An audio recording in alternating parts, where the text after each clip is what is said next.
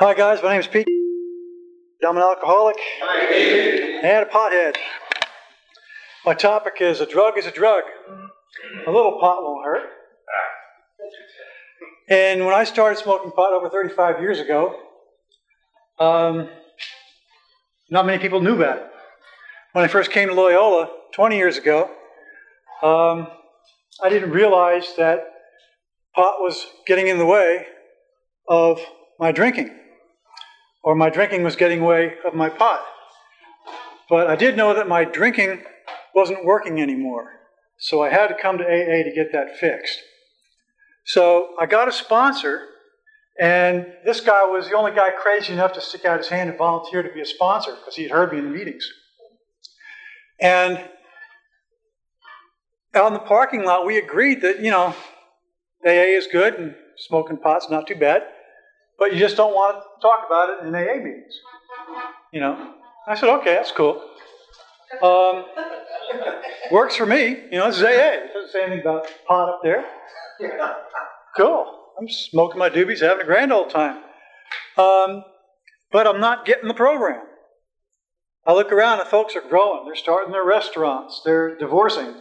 They're doing all kinds of life-changing deals and surviving them. I'm not. I could intellectualize the program. I could recite it. I thought, this would be cool. I'm going to learn the preamble and stuff like that so when people don't have the book, I can recite it. Did all that kind of crap. But I wasn't getting it internally. It's sort of like that current movie out, The Wonder Boys. I don't know if anyone's seen it. Michael Douglas plays sort of a writer that smokes a lot of dope and is wondering why he can't get his second novel written. Halfway through the movie, they show him put in a piece of paper in his typewriter, and he puts the page number up there, and it's 2,134. Cat still doesn't have a clue. I felt very uncomfortable watching that movie because that was me. Clueless. I was stoned and I missed it. That was an old song, I think, back in the 70s. I got stoned and I missed it. And it wasn't until the latter part of the movie that there was the one redeeming part of the whole movie for me was a really cute student of his finally got a hold of his manuscript and started going through it and reading it. And her hero, the teacher, and she's reading this dreck that he's been trying to write, and she confronts him and says, you just haven't been able to make any choices. And it hit me that this is what AA is about, is making choices and growing and getting on with your life. And I couldn't get it because I was stoned and I missed it, So I would occasionally revert back to taking a drink, and then I'd have to raise my hand again. The last time I took a drink was over 17 years ago.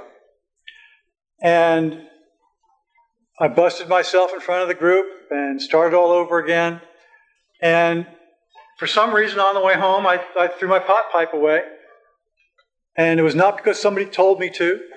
It was not because the talk at the meetings was such that pot will interfere with your getting the program. Didn't hear that message. Maybe it was said, I didn't hear it. But for some reason, I tossed the pot pipe away. I stopped doing drugs. After a period of time, things got better. I started feeling things. So I'd feel up, I'd feel down. I'd start experiencing life. I'd start experiencing the program. Not just intellectualizing the steps and stuff like that, but actually doing them. And it came to me that this was, in retrospect, due to abstinence from marijuana. And I'm going, holy shit, And I didn't realize how unaware I was. About the same time, I had occasion to help start an alcohol and drug awareness program in Milwaukee. And we got some science together. And it came to my attention that there's such a thing as a half-life for tetrahydrocannabinol, the active ingredient in marijuana. And it's basically 2 weeks. which means like you smoke a bunch of doobies and you get yourself 100% stoned, then after 1 week, you're about 50%. It's still coursing through your body. It's still stored in your fat cells and whatever. So it takes 2 weeks for that to get out of your system. And we find that because we're doing UAs and doing blood tests on kids coming into the program and stuff like that. And that seemed to point itself out. Well, you start doing the math on this, and say you're just going to smoke a joint every week. Just a weekend warrior. Okay. Well, you start on 1 week and bang, have a great weekend. Come back and next week, you're going to have your next doobie, but you're already starting from 50%. So you got the 100% and the 50%. No big deal. You party on. Another week comes around, you're going to go out and have a party. Well, that 150 divided by 2 is 75%, plus the 100% for the next doobie. So you're now 175%. Third week, that 175% divided by 2 becomes 87.5%. Add another 100%, and that's 187% divided by 2, and you're walking around at 93.75% stoned after 4 weeks of just being a weekend warrior, getting stoned on the weekend. I smoked marijuana to give up smoking tobacco.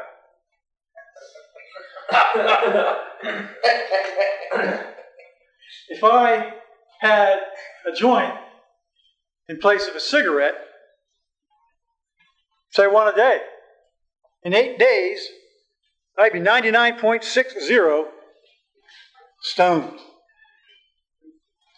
It's just the science of it. I look back and I go, no wonder I missed it.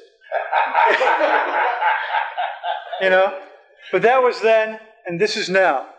So if any one of your new sponsees comes up to you and says, well, a little pot's all right, isn't it?